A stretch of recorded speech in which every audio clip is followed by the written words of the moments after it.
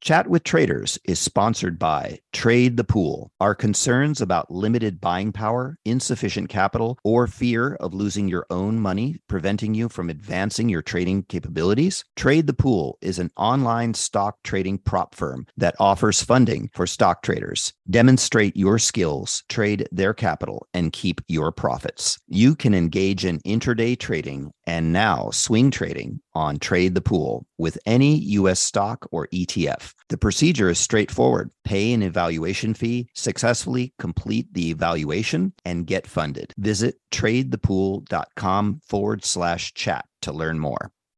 You've seen the headlines. Bonds are making a comeback. But if you've ever tried to invest in bonds, you know what a clunky, complicated, broken experience it can be. That's why at Public, they took fixed income and fixed it. Now you can find, evaluate, and buy thousands of bonds with an investing experience designed this century. Add fixed income to your portfolio with corporate, treasury, and municipal bonds. Go to public.com/bonds podcast to get started. This podcast is sponsored by Public. Full disclosures can be found at public.com/bonds. Markets, speculation, and risk. This is the Chat with Traders podcast, hosted by Aaron Fifield. Ladies, gents, I get the feeling this episode is about to be a new favorite for some of you. Welcome to episode 228 featuring Lance Breitstein. Lance was a senior trader at proprietary trading firm Trillium and manager of the Chicago office, a secondary location from its headquarters in New York. He has trained, mentored, and refined dozens of top discretionary intraday traders, while arguably being Trillium's best trader in the firm's history. This episode was recorded in 2019, prior to Lance going on to set the firm's all-time P&L record, with landslide wins as top trader in both 2020 and 2021 after consecutive 8-figure years. At the beginning of this year though, 2022, Lance resigned from Trillium so he could better focus on alternative growth opportunities and philanthropy. His resignation also means that we are now able to release this interview after having withheld it at the firm's request. So it's important to note that this podcast solely reflects the views of Lance and is not representative of Trillium's views. Now, before pressing record on this interview, I asked Lance how long did I have him for. He told me he had blocked out about 2.5 hours, and I laughed as I was sure that we wouldn't need that long. But sure enough, without any trouble, we went on to speak for over 2 hours. Therefore, I've decided to split our conversation into 2 parts here. This is, of course, part 1, and part 2 will be released in the coming weeks. So please make sure you subscribe to Chat with Traders wherever you're listening now. That way you won't miss it when it drops. And follow me on Twitter too for updates at Chat with Traders. You may also like to note there will be a part 3 at some point in the near future, as Lance and I have already planned to do another episode to fill the gap between when we recorded this to now. So in this first part, you'll hear Lance speak about his slow start and early development. And one bit that I found particularly interesting was hearing about how he seriously considered giving up on trading. He also goes on to speak about trading around capitulations. Now, although Lance trades various strategies and plays, he's become very good at understanding this market phenomenon. There's also plenty more packed in, but we're going to get right to it. This man is an absolute weapon, and I'm certain this episode will motivate you to do better. Clear any distractions, get in the zone, listen from beginning to end. Here is Lance Breitstein. Obviously, I know you as the trader you are today, but I know you had quite a long learning curve. So I'm very interested to sort of find out more about that. Just before we go into that too far, just to put some perspective around this, how long have you been trading for today? Sure. So I believe we're into my 9th year at this point. Okay, 9 years. And it's all been short-term equity trading. Okay, so you never experimented with any other products or any other styles. That's just the first thing you came across. Yeah, maybe in college I've fooled around with options here and there. I've done some futures on my own and definitely tinkered here and there. But as far as professional career, it's been all focused on just discretionary short-term equity trading. Okay, and those 9 years, have they been as a prop trader, or were there a couple years prior to going into prop trading where you were just trading a retail account? So all prop trading, all with Trillium, where I'm one of those rare people where in college, probably even maybe by my sophomore or junior year, I had never known anything about stocks, but I somehow started to read about it. And the more I read, the more I was like, wow, this is really what I want to do, kind of the qualities that allows you to excel. I think I have this, and kind of the ethos of the job really lined up for me. And so pretty much right out of college, I worked for Trillium, and I've been there ever since, which I think becomes more and more rare these days when people tend to really hop around a lot with careers of all kinds. Did you have, like, going into professional trading, was that something you had intended on doing while you were at college? Or did you have something else in mind and this just sort of came up? I think originally going to school, I knew I wanted to do business for probably no special reason other than it sounded interesting and exciting. And maybe the beginning years I would have been open to entrepreneurship or maybe accounting or maybe finance or maybe this or that. And it was I can't even tell you the name of the book. It was something, The Little Book to Stock Market Investing, something like that. I picked up some book knowing pretty much nothing about the stock market. I'm like, whoa, this sounds kind of cool. Like, how can you take money and just compound it into more money? That seems, if you're going to learn a good skill, that seems like the skill to know. And the more I read, I just became a vacuum where it just got me more and more interested and more passionate that what the career offered was something I was interested in. And so probably even by my junior and senior year, I was very, very gung-ho. Like, this is what I want. This is what I'm going to go for.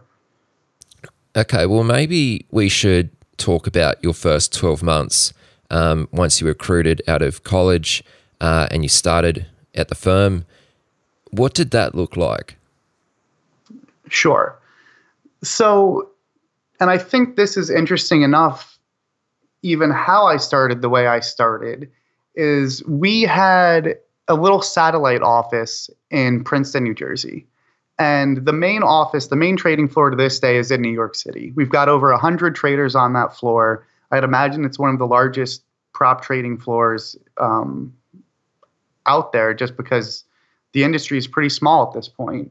And our top trader at the time, who had been top trader for probably 10 years, he had kids and he was tired of the city life. So he opened this little satellite office.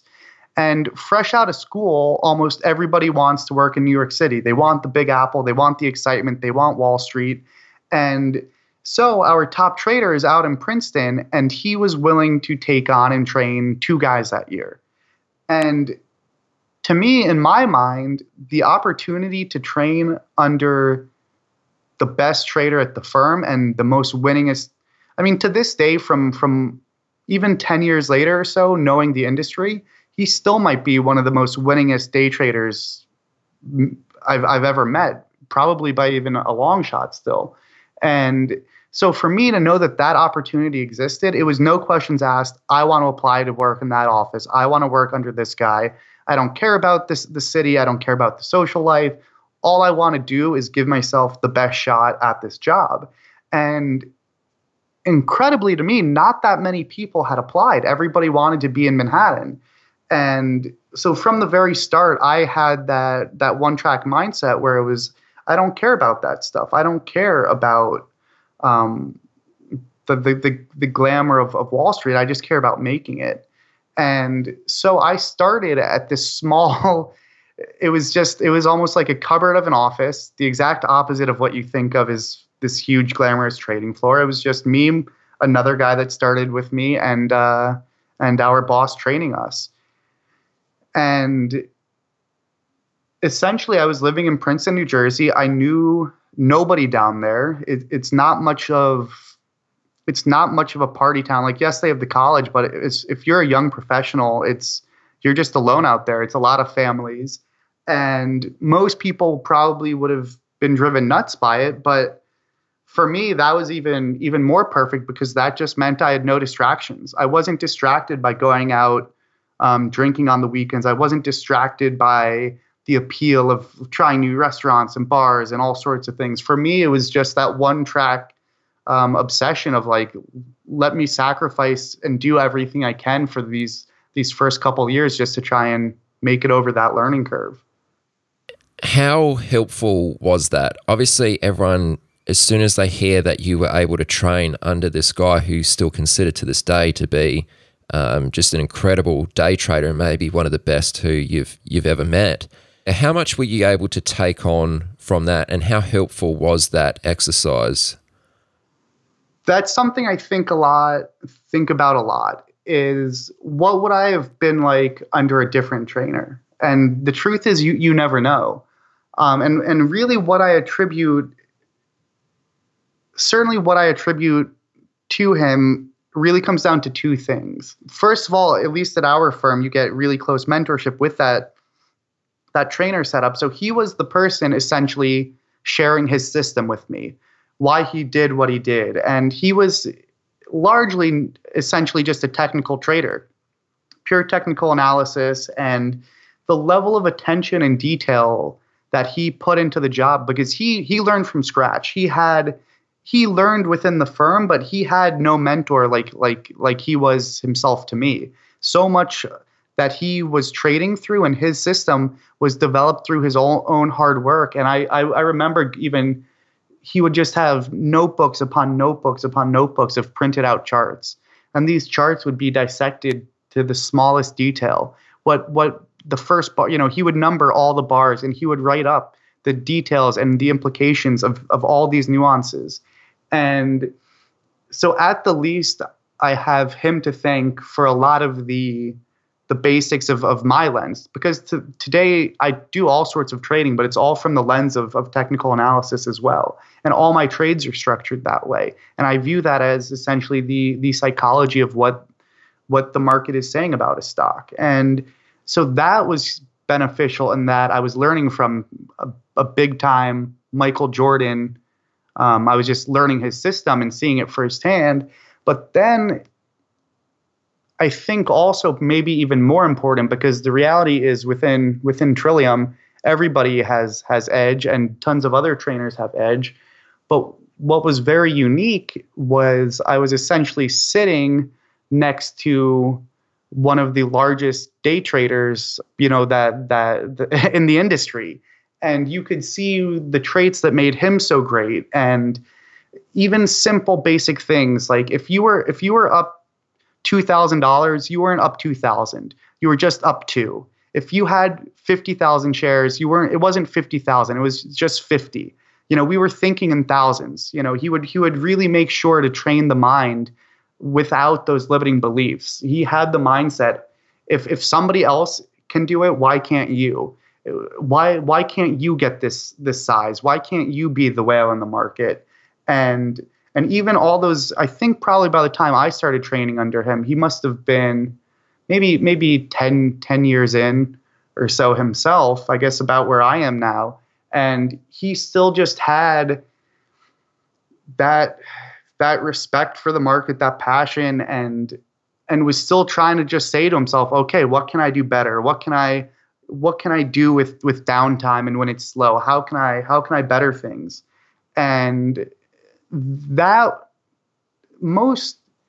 just seeing a freedom of limiting beliefs and seeing the person next to you get size and being able to see somebody make as much money as he did and just say, hey, why can't I be like that? That is almost the most valuable aspect, I think, to a lot of training. And the benefit of having that mentorship type training. Do you put it down to like this experience and working under this trader? Is that where, because I know you as a person today, you're very focused on improvement, growth mindset, getting better and better each day. Did you have that mentality to some degree before mentoring under this trader, or is he largely responsible for pushing that onto you? I think I always had that mindset to some degree. I was always, and especially as I've been doing this for a while, I definitely like trading in stocks, but I think my ultimate passion might actually be just self-improvement and kind of optimizing and refining the system that is your own life. And right now, really, I spend so much free time just constantly reading the latest books, the latest literature. It's kind of been like my lifelong obsession. So I would say it always was there, but he definitely applied a lot of it to the realm of the stock market. And just knowing like the way he would systemize different things, where if you were to take different plays, he would really systemize what does one extreme look like. So when is the most just very basic systemizations. For example, obviously like liquidity is way better than illiquidity as far as trading goes. And if you're trying to get size in something, a large market cap, more liquid stock is obviously going to be more safe than a lower market cap illiquid stock. And the same way of using these extremes to really apply to different trades and different chart patterns, he definitely had dissected a lot of that pretty well. So it was really taking that interest and I guess seeing how it can get applied so well to stocks and just trading in general. And I guess the question I was trying to ask you before, but I couldn't really get it out properly, is those first 12 months or however long it was, were you profitable fairly quickly because you had access to this particular trader? Like his trading ability, did that rub off on you? So that's a good question. So I was one of the slowest learners in my class. I did not have a profitable month for my whole first year of trading. Not even close, I don't think. And incredibly enough, despite having access to this learning environment, for various reasons, I was a slow learner. I think naturally I'm much more of a thinker and more reflective. I'm not good at quick decision making, which is essentially the opposite of day trading and certainly the stuff I do now. And I think it just took me so long to really refine. And also learning under him was also in a way just drinking out of a fire hose, where here was some guy that it was doing so many strategies and processing so many factors and so many nuances that in order to build up profitable edge at those strategies and incorporate all that, it just took a lot of time. And what was interesting along that path was, and I'm sure much of this was to his frustration, but I intellectually understood everything. The psychology of what he was teaching me made sense. The technical analysis of it all made sense. But actually executing in real time, it was just the endless struggle for me. And where I think I took things from a learning perspective to the next level, and where I think my kind of uniqueness is whereas he had systemized trading, I kind of became an expert in almost like meta learning and how to go about learning. And I really took his system and broke down, hey, what's the most effective way for me to learn all this? And once I started systemizing the learning process and thinking about, okay, what's the easiest money out there? Not necessarily the biggest, not necessarily the best money, but what's the easiest layup? What's the most replicable pattern? What's the most replicable play that I've seen a couple times? where can I really build my chops on something very, very easy? And once I started systemizing how to go about learning and improving, that's when I really, really took off and things got pretty parabolic for me pretty quickly. Okay. And how far into your trading career do you think that was? So let me think. So I was negative every single month for the first year. I then had a couple positive months over the next 6 months, but then going into that second year milestone, so around the 24-month mark, that's where things started to pick up and I hit my 100K milestone. So in our firm, the 100K milestone, which is net P&L, is when they really kind of say, hey, you're no longer a rookie. You're all grown up in our eyes. You're now a man. Little boy became a man. And so it took me 2 years for that. Now, here's the crazy part. If it took me 2 years to hit that 100K, within probably 2 or 3 months after that, I hit my 200K. And even I think by the end of that calendar year, I was probably putting up 100K months, where it really just did scale so quickly for me because I almost equate it to the poker table where if you have the fundamentals down and if you've kind of gained edge and you're doing things well, with that edge, adding size and scaling can actually be one of the easiest and fastest parts as long as you kind of stay consistent with strategy. And so for me, it was one of those things where once I built that confidence and got that positive feedback loop, I just took off from there and I never stopped working and I never looked back.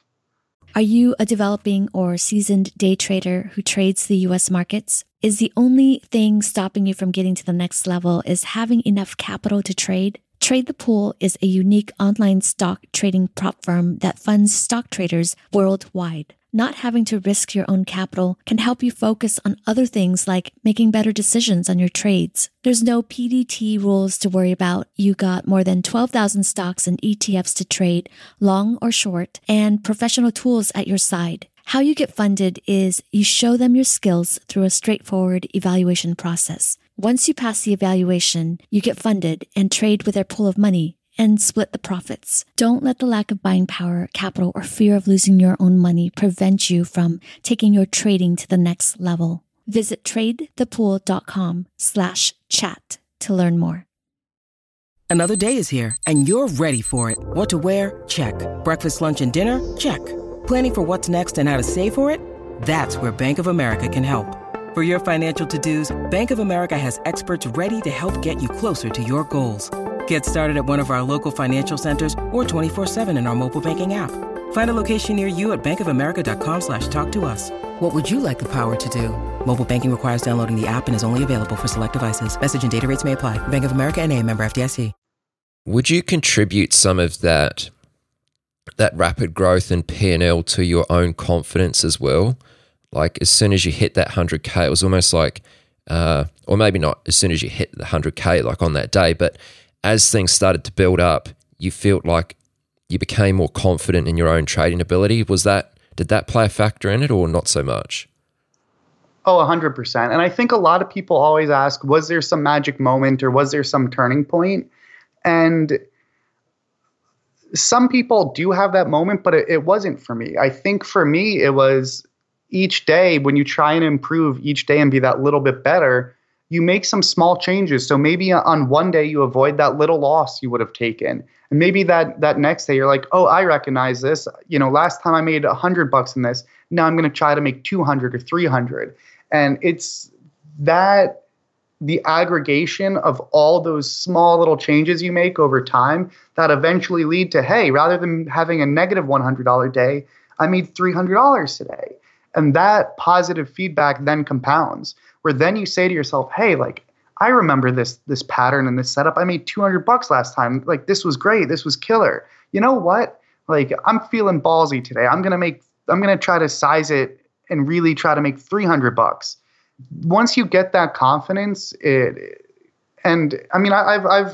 think it's true to almost any domain that when you build through small wins, it really does snowball. And then the beauty of sitting next to my trainer was you might be getting 200 shares, then the next time you get 400. But then once you start doing it consistently and doing it well, you're looking at the guy right next to you. And when you're puffing your chest out because you have 500 shares, the guy next to you is one of the biggest traders on the street and he has 50,000 shares. And you say to yourself, like, fuck, like I've got so much room to go. Like I should have really had 1,000.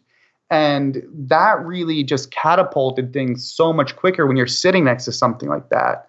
And you just see the depth and how far you can take things to the extreme.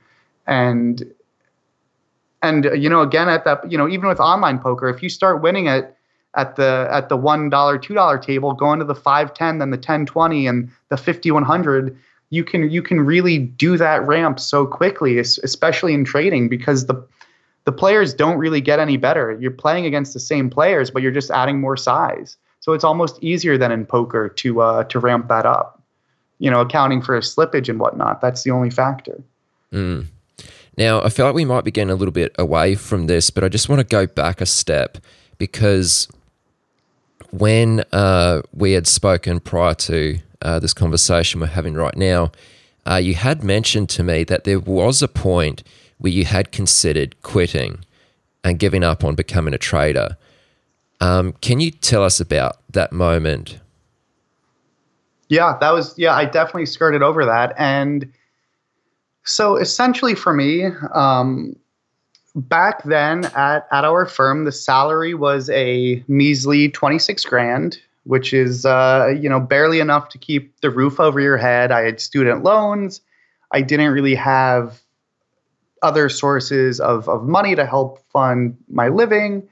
And I think after a certain amount of time, you start to ask yourself, like, hey, like, I really love this job, but I'm putting all this effort into it and I'm not really seeing the light at the end of the tunnel. And you start to have that doubt and start to question yourself and ask, can I do this? Do I have what it takes?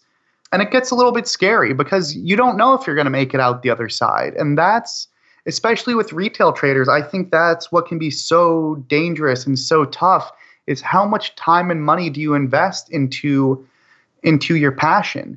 And the reality is life has an opportunity cost. I turned down a job at a bulge bracket, a top bulge bracket bank, sales and trading. I would have been in New York City earning, 6 figures a year right out of school. Like life would have been great. And there I was, just alone in Princeton, just blood, sweat, and tears, putting every hour of every day and just every breath and thought into trading. And after a year, when you're at the back of the class and you're saying to yourself, man, like maybe like my heart's in the right place, but I just don't have what it takes. And I think it's a rational, real conversation. You got to be a nut job at some point to just not question things when you don't see any results. And when you I've never worked like that before, and I've never struggled like I did. School came easy to me. Any struggles in school, if I just studied a bit, I'd ace all the exams. And whatever the case may be, I had never really hit a brick wall like that where I was just towards the back of the class at something. And so sure enough, I was reaching out to my contacts and I was interviewing at other places. I think I interviewed at like D.E. Shaw and some other firm. I don't remember. And thank God those places didn't give me a job. Thank God I botched the interview somewhere, because that would have been the worst mistake of my life had I left. And so many people do ask, like, when do you give up? And I think the big differentiator with myself was, even though I was not making P&L, I intellectually understood things and I was still making progress. I was just making progress at a slow pace. And as one of my favorite books, Atomic Habits, would say, it's like that boiling pot of water. You might be applying all this energy and all this heat, and that water is heating up, but it's only until it really reaches that breaking point where it starts to boil, and you can't really see that underneath the surface. So I think sometimes you just need to go by the fact of, Is this what I love? And do I at least see enough progress, and set very small, discrete goals? And it was one of those things where, as I was interviewing in the spring of that next year, I was speaking to some of the other guys in my group, some of my other friends. I was like, what do you think? And a couple guys were like, trust me, just stick with it. I can tell you get it. I can tell you get it. It's going to be a big mistake if you leave.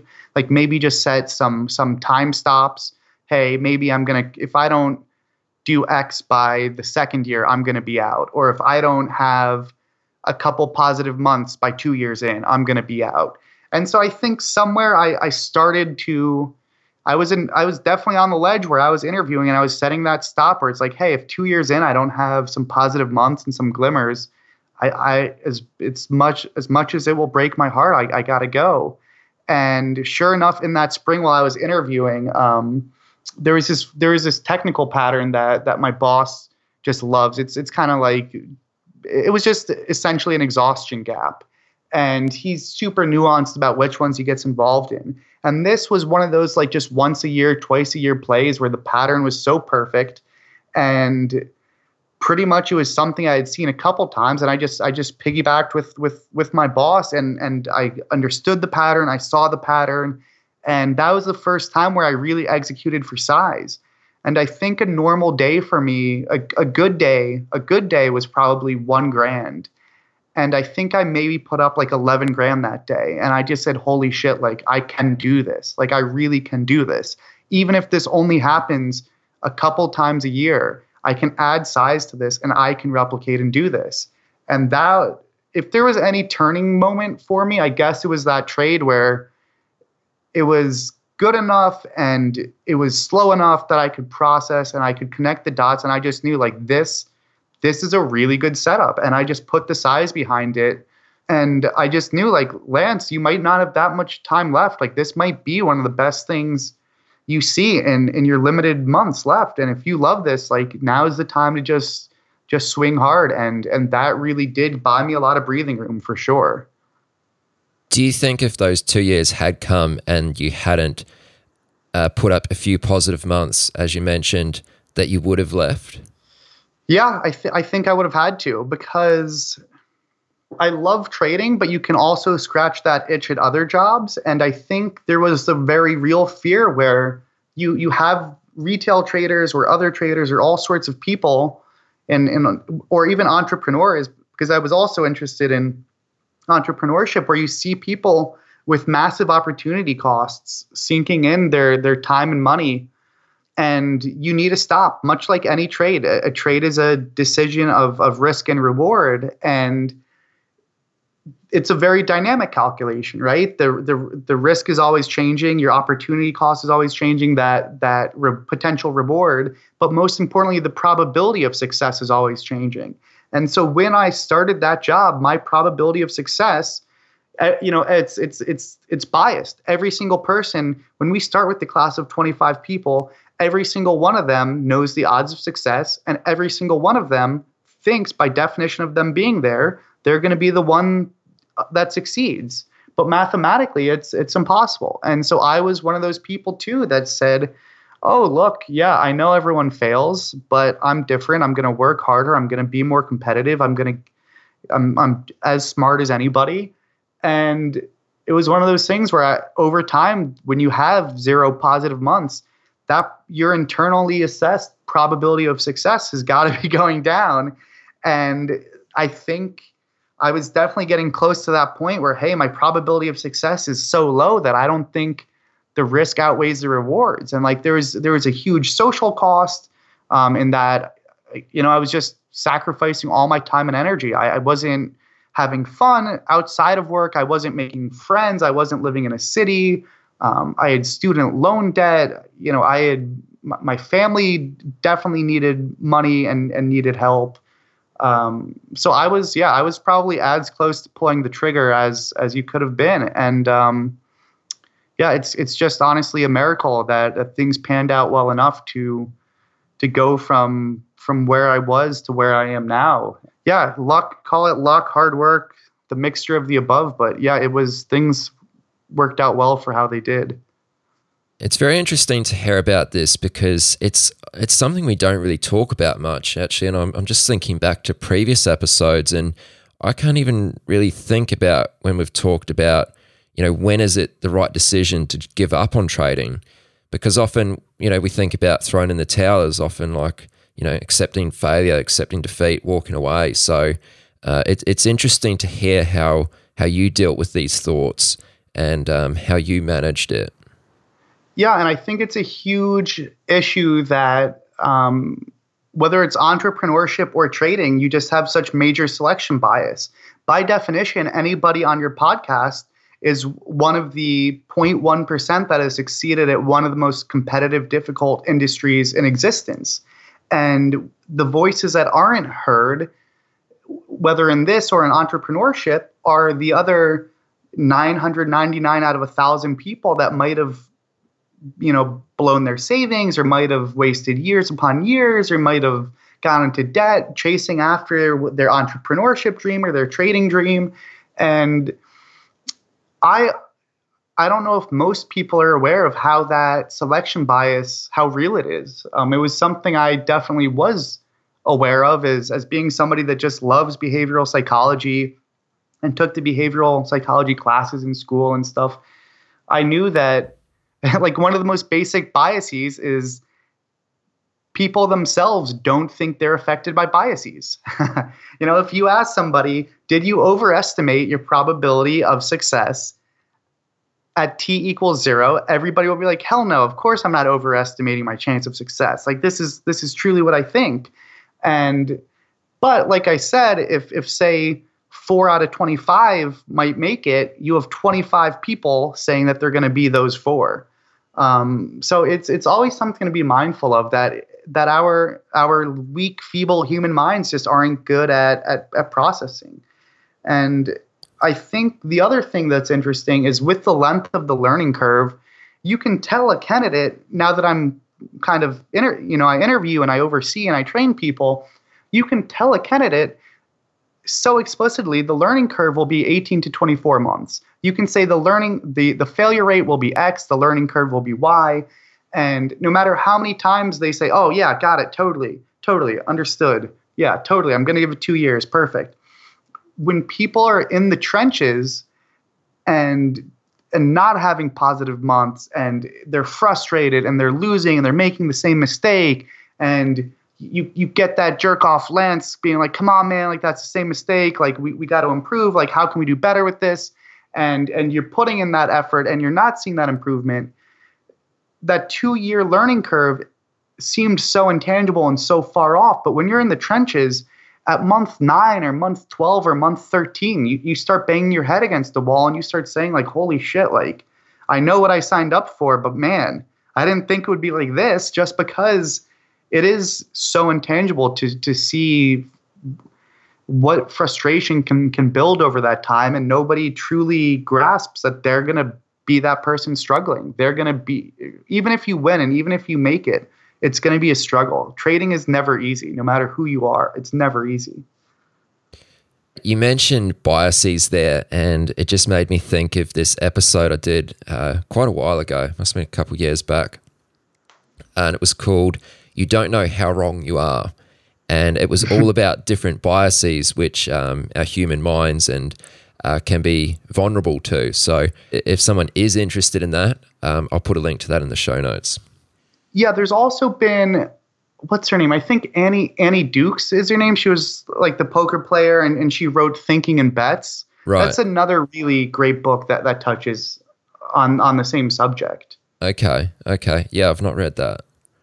Yeah, that's a good one. I mean, that behavioral finance stuff is, and just behavioral psychology is so fascinating to me. Now, Lance, we have a mutual friend, and whenever your name comes up, it's normally followed by the capitulation trader.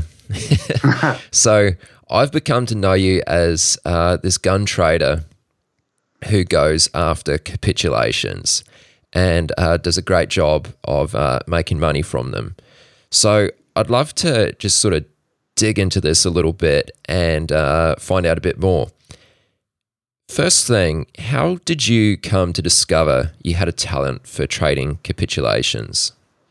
And also, what is a capitulation? Just for anyone who might not be aware of the terminology. Sure. So I would define capitulation just as a real flush out, or like a panic, or vice versa to the upside, a real euphoric. You can have an upside or a downside capitulation. It's just anything that really flushes out one way or the other. So a lot of my strategy in this came, of course, just from my trainer, and it was something he specialized in. And so what makes capitulation so interesting is, and this will get a little bit conceptual, but it's very hard to necessarily know what will trend, because there's essentially two things. You can either go with the trend or you can go and do mean reversion. In my view, as far as the prop world, if you're not making markets, you're not doing some weird quant strategy, if you're essentially a discretionary human day trader, you either need to be going with the trend and systemizing why do trends occur, where do they occur, how do you structure the trade, how do you identify these patterns, or the other option, and I know this is simplifying, it's not just these two areas, but trend following, or then mean reversion, when things aren't trending but are reverting back towards some form of previous equilibrium. And it's very, very hard to know with any asset class what might trend. You need to be very proactive to identify that. But a capitulation, when something really panics or really, really flushes out, you don't need to be figuring out ahead of time what that's going to happen. So for example, like if you asked me when Bitcoin was sitting around $300-$400 for all those years, if you asked me, is this going to trend to $20,000 per Bitcoin or whatever it did, I would have had no freaking clue. And I don't think anybody would have had any clue. And yeah, people might have had a view, but to tell you that they can be confident that this was going to trend to $20,000, they're just lying. And so trends are hard to identify ahead of time with high confidence. But when that started to go euphoric, or even taking the .com bubble or any of these bubbles or even any of these crashes, a lot of the beauty of capitulation is you have a lot of qualities that are all the same. And so capitulation will be an extremely rapid exponential change in price over time. Capitulation will have huge volume and huge turnover. There will be a huge recycling of just where the average price is. If the average price for many years in Bitcoin had been $300, when all of a sudden we go so euphoric and every day Bitcoin's everywhere and every single person on the street, people that have never had any interest are trying to figure out how to buy Bitcoin, all of a sudden you have the original believers that own it from 300 doing massive, massive, massive volume turnover at 22,000 or 20,000 or whatever it was. And now all of a sudden the average price of the weak hands, it isn't $300 anymore or $1,000 or $3,000 or $5,000. All of a sudden you get such a massive volume turnover that the average price is $20,000 per Bitcoin, and it's all in weak hands. It's people that aren't true believers. It's people like your 74-year-old, grandmother selling her home to buy Bitcoins, thinking, oh, I'm going to become a Bitcoin billionaire by the age of 76. And so while it's hard to predict, and it's just a fact, nobody could have predicted that was going to occur with certainty. But when it does occur, you can identify those qualities and be reactive. I didn't need to predict that Bitcoin would go euphoric, but I can then spot those qualities as it's happening. So that's what I think the beauty of capitulation is whether it's the .com bubble or a panic in an individual stock or a sector, you can be reactive and go to where the puck is. I don't need to know what the trend will be or what the asset class or what the ticker or what the sector is going to trend or panic and then flush out. But when it does, you can move there. And that is why I think, especially having our technical analysis lens, it makes us so effective, because we can apply our system and our lens of viewing price action and price over time and apply it to virtually anything. So if there's a chart of Bitcoin, or there's a chart of oil, or there's a chart for XYZ widget company, or Apple, or gold, or silver, if those capitulate and have a huge volume flush out, I can jump to that and trade it in the same way in the same system, because the technical analysis is simply just a way of showing that psychology, and price over time is just a very powerful, it's just such a very powerful measure. If you spend weeks or months with investors or day traders paying one price for this, then with no fundamental change, all of a sudden they're paying a grossly different price. Yeah, it's probably worth paying some attention to. And I think what made me so good at it was, especially now bringing this all in back to stock specifics, is again going back to a lot of the nuances.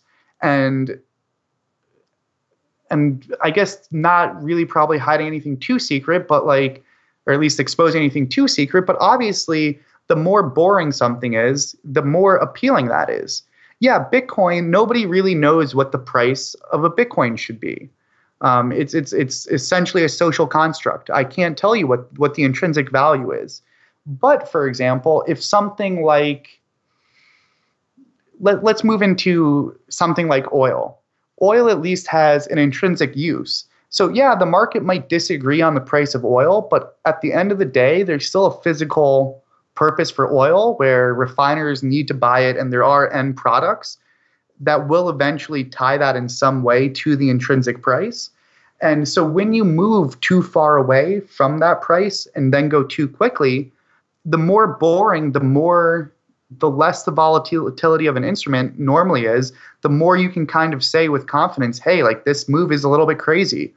Imagine, or take that even to some of the volatility in 30-year treasuries this year. And even maybe it was in March or April or something, that was definitely a very capitulatory-esque move to the upside, where everybody all of a sudden was afraid of deflation and slowing economy, and everybody all of a sudden was buying bonds. And a bond is something where you can calculate the value. It's much more intrinsic. At the end of those 30 years, you're going to be getting your $100 principal back, your $1,000 principal. And so really systemizing those nuances and being able to say, okay, something more boring that's panicking is better.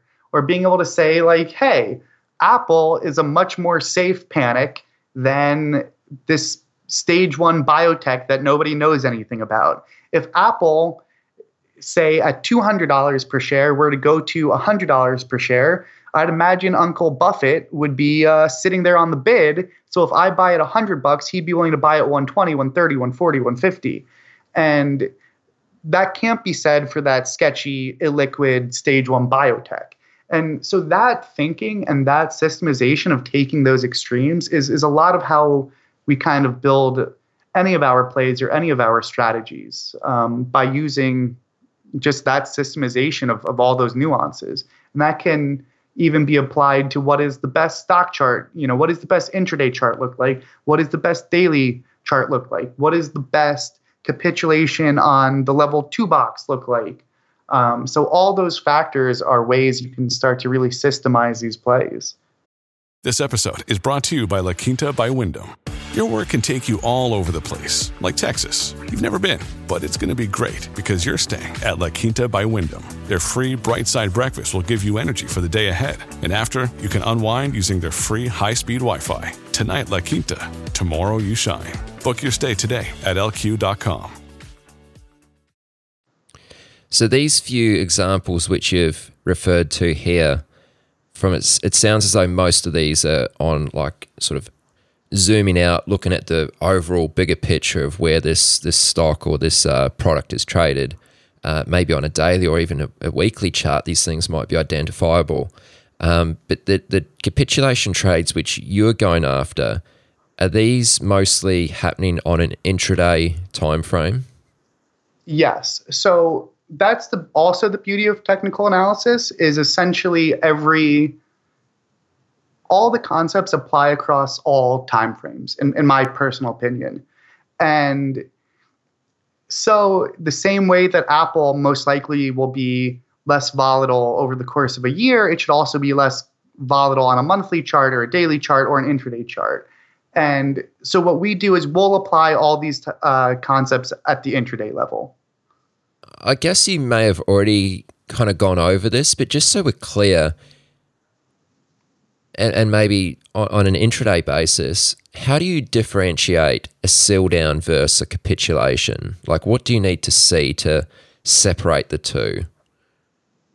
Sure. And so I probably won't want to go into too much detail, but I think certainly like the more signs of just pure panic, the better, right? Because essentially when you're doing mean reversion or when you're buying into any panic, you're essentially assuming, hey, people are scared, and that emotion or that maybe people are forced to liquidate, or maybe people are panicking, or maybe stops are going off.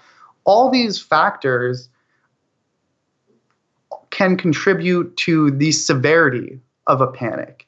And obviously if Apple goes from 200 to 199 over the course of a day, that's not much of a panic.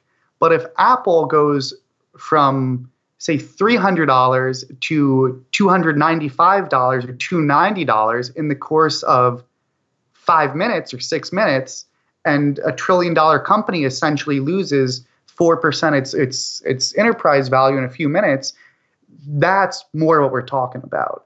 And the question is then, how can you start to find indicators and measures and systemize and structure how you judge the severity of that move? And then, of course, you not only need to identify like, whoa, this is capitulatory, like this is a huge flush out, whether it's volume or price over time, regardless of all those variables, you still need to know how to structure it safely in your system. Because if you buy Apple at 290, thinking, oh my God, Apple just moved 3%, Uncle Buffett, come bail me out, baby. And all of a sudden, next minute later, Apple's at 280, you might be the one capitulating next because it's so far past your stop.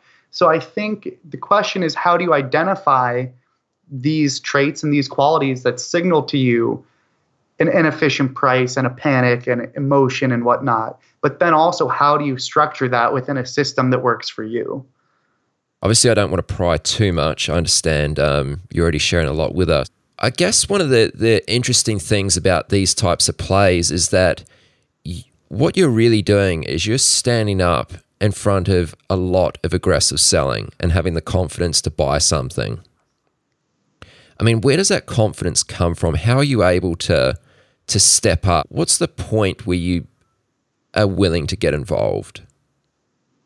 Sure. And so that's actually a great question. And that also ties into, when do you know you're wrong and when do you know you need to get out? And so probably my trainer's biggest weakness was there were also times where he didn't leave flexibility to be wrong.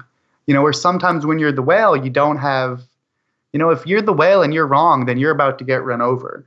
And that's when risk management needs to come into play. And so that, I think implicit in that question is almost where the edge comes from, because most of the amateurs in these moves, most of these people are panicking, and it is scary. And that effectively is the emotional edge. That emotional fortitude to say, no, this is crazy. This is a little bit nuts. That is exactly where the edge comes from.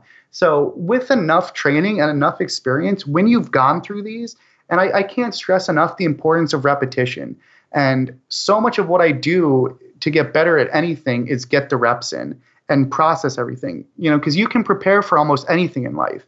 Yeah, any given situation will have different nuances. It will be a different ticker, a different intraday, a different daily chart, a different box. So it will always be differences, but it will always rhyme as well. And there will always be analogies you can make. And by seeing enough reps, you start to have the training and override your emotions. When you're 6 months into the job or a year into the job, when you buy into that panic, you have that knot in your stomach and your P&L is going down. And even then you're only down $100, down $200. It's nothing back then. And you feel it in your stomach and you say, holy shit, like, what did I do? I'm wrong. What's going on? And with enough training though, you build that confidence where, when you feel that in your stomach, you start, when you feel that knot in your stomach, you start licking your lips because hey, if I'm the whale in this and if I feel that knot and I'm scared to death, guess what? That average fund manager, that average chump on the street, they are shitting their pants right now. And that's going to be really, really good for me. And so I think implicit in that scariness is the opportunity that can make you so confident. The bigger and more severe the panic or the euphoria, whether it's .com bubble or Bitcoin or whatever you want to call it, if you have the experience to back your action and this is actually crazy and this is irrational, that's how you have that confidence. And that's how and obviously you start small, but over time, you can use those indicators and even emotional indicators. Unlike a computer can't feel fear. And sometimes feeling that fear is a huge advantage because when you know yourself as a professional especially as you build more experience and more reps than other people on the street, that, hey, like I'm happy. I enjoy this feeling. I enjoy this panic because I know that's what's giving me this edge, because everyone else is, if I'm scared, they're more scared. So I'm gonna like this a lot in the end. Of course, that also always needs to overlap with the proper risk management, but getting those reps in and understanding, even just understanding conceptually that buying into that panic, that essentially is your edge, gives you the confidence to know, like, this isn't supposed to feel good. This isn't supposed to feel right. And by the nature of the job, that's almost what makes you the professional, is that, hey, this doesn't feel comfortable for anybody, but I'm the pro and I'm going to perform in this situation as a result. Does that kind of like address that? Yeah, 100%. Absolutely. That was a brilliant answer. Do you feel as though this is... would you consider this to be a high-risk trade, considering some of the other opportunities that a reasonably professional day trader may go after? Standing up in front of capitulations, would you categorize that as a high-risk type of trade? Because I presume often in situations like this, liquidity, especially like bids behind you, if there's a capitulation to the downside, often thin out, which extends these capitulations and the rapidness of these moves. You're stepping in, buying a lot of size. If you don't time this right and you're getting in at the wrong point and you have to bail on that position, that's just going to extend this move even further to the downside. I know that plays in with the risk management and that type of thing, but yeah, do you consider this to be a high-risk type of play? So I'm going to answer that with a great quote from my trainer. Sometimes it is safest to be risky. And I think that is a very, very powerful saying. If something is so scary that nobody wants to step in front of it, I would argue that stepping in front of it is one of the safest things you can ever do, potentially. I mean, take, for example, not that I was trading during the height of the panic, but there's times, and we'll see this in the market today, there can be times when there's a very boring security, and maybe even it's a debt, preferred debt type security with even a calculatable value, or maybe it's a closed-end fund with a set net asset value where in theory they could liquidate themselves, get that asset value and distribute it to the shareholders. Some of these things might panic. And so I would turn that question back to you. And let's say the price of not the price, but the intrinsic value of of a stock is $10. The intrinsic value, not the price. And that stock goes from $10 to $9. Then, so your reward is $1. Now let's take the extreme and say it goes to $5. Oh my God, is this going bankrupt? But the intrinsic value, people are just panicking. Intrinsic value is still $10. At $5, your reward is actually a whopping 100%. You can make $5 while risking also $5 if it goes to zero. But now let's say this, and this is all just hypothetical, of course, but let's say this is a rip your face off panic. Holy crap, I bought it at 5. Oh my God, it's still going down. I must be wrong. Maybe this thing is going to zero after all. So all of a sudden, you can now buy this same security at $1. A lot of people will define buying at $1 as extremely risky because it's so volatile. The stock price went from 10 to 9 to 5. Now we're at 1. Oh my God, it's so volatile. It's so risky. Oh no, oh no. But actually buying at $1 is the safest investment you could ever make. Your potential reward is now $9. You can make 900% return and your risk is only $1. So at the peak of that panic, when things are truly capitulating, risk is actually the least. Your reward is highest at peak panic, and your risk of there being an incremental seller at peak panic is so low. And the probability of at least some type of bounce approaches nearly 100% eventually. And so volatility is actually maximized, but I would argue that risk is actually minimized, and it's actually the safest thing you can do, if that kind of makes sense. And I think that's almost one of the ultimate paradoxes of some of this stuff. And I think that's why some of the true value investors like a Howard Marks or a Warren Buffett, the most famous wealth compounders of our time, really, I think that's why they're so great, is because, yeah, they're on a different time frame. They're not an intraday trader. They're obviously long-term value investors, but they recognize that at peak panics, when everyone's scared and things are most volatile, it's true that volatility is peak, but that's when they want to buy. That's the safest time. It's not safe to buy things that are just sitting at elevated levels. It's not safe to buy in 2007. It's not safe to buy in 2008. It's safe to buy at the peak of the, fall 2008 when things are going for pennies on a dollar and you have secured debt trading for pennies on a dollar, and you have stuff not even related to the financial sector trading for pennies on a dollar. So everything's capitulating, but that's the safest opportunity to buy anything of the last 2 decades, essentially, if that really gets to the heart of it, I think. Just in your example, then, you spoke about intrinsic value of a stock. I mean, where does that intrinsic value actually come from?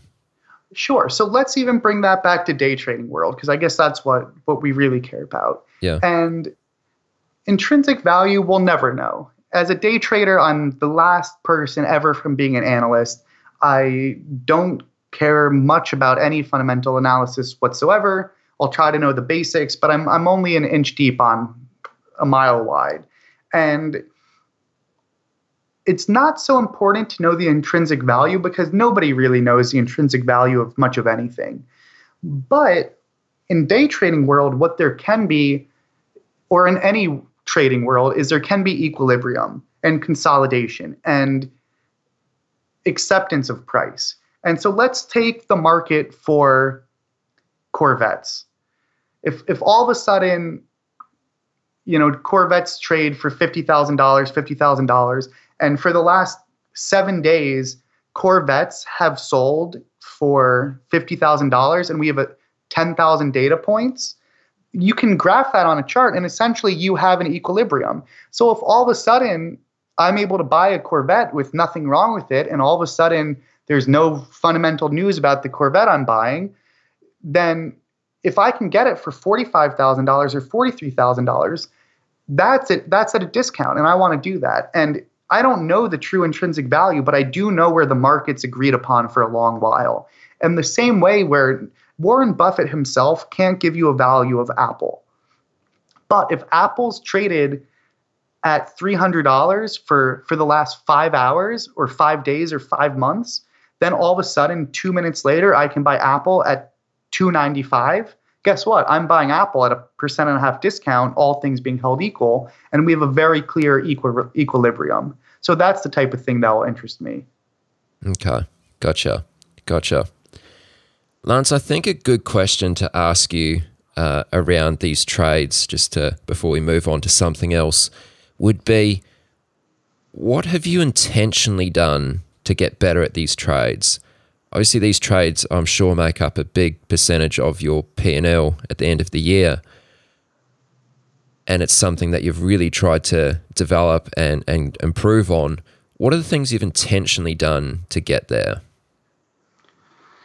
Sure, and I think this kind of goes back to my obsession with meta learning, the art of how can I go about efficiently getting better. And I think a lot of what the literature tells us is you really want to have deliberate practice, deliberate reflection, and systematically go about each part of the job building reps. So if there's the example I always give my trainees is there's going to be the person that, if you take two traders, one trader sits in the seat during market hours and say that during the course of the week they put in 50 hours. You can have another trader that puts in 50 hours, but it's not just about the hours, right? It's about the quality of those. Who's the person that's just sitting brainless, typing up tickers all day, looking at charts, but not really doing any deep reflection? That's going to be way, way, way different from the trader spending those same hours, but is going to the right stock selection and is studying those stocks in depth and writing them up in depth. And those couple great plays a day, you need to really systemize those. And maybe you need to rewatch tape, or maybe you need to systemize the pros of the trade, systemize the cons of the trade, find analogies to what other trades it reminds you of. It's going to be such a different learning factor when you're the person doing all those factors and incorporating all those different types of learning versus the person that's just the body in the chair. So I think with anything, the best example is if you were to take two people trying to learn basketball and they've done these studies before, and you'd have them take 10 free throw shots. The person that takes 10 shots and doesn't reflect, he doesn't really get that much better that quickly. But if you have somebody take 10 shots and after each shot, he writes down how he missed. Oh, I went left, or oh, I was a little bit short, I went right. The person that writes down where their shot missed and then tries to make corrective action with the next shot, the rate of learning is just exponentially higher. And so those same concepts I try to apply to learning the trades. And even with my trainees, I try to make their learning as optimal as possible, which really comes down to studying the best opportunities, the easiest opportunities, making it as realistic for them to practice them again and again and again. If it's a slow week, for example, you might only get maybe 3 or 4 good plays to study. But if you build a database of great plays that have occurred in the past, you don't need to be limited to those 3 or 4 plays per week. You can restudy and even visualize and mentally rehearse trading 40 or 50 plays, and you're effectively getting 10 times the reps per week as somebody else. So I'm one of those people where with my trainees, it's not about just your time at the seat. Time in the seat counts, but we want to be as productive as possible, getting the most reps on the most important plays. And that's something that I think is applicable to really any area of proficiency that you're trying to develop. Maybe we can go into this a little more, because the basketball analogy was interesting. But I think in markets... You've reached the end of this episode of Chat with Traders. But rest assured, there are more episodes loaded with real market insight and zero hype on the way soon. So to stay updated with each great new release, subscribe to the podcast in iTunes. And we'd love it if you'd leave a rating and review. We'll catch you next time on Chat with Traders.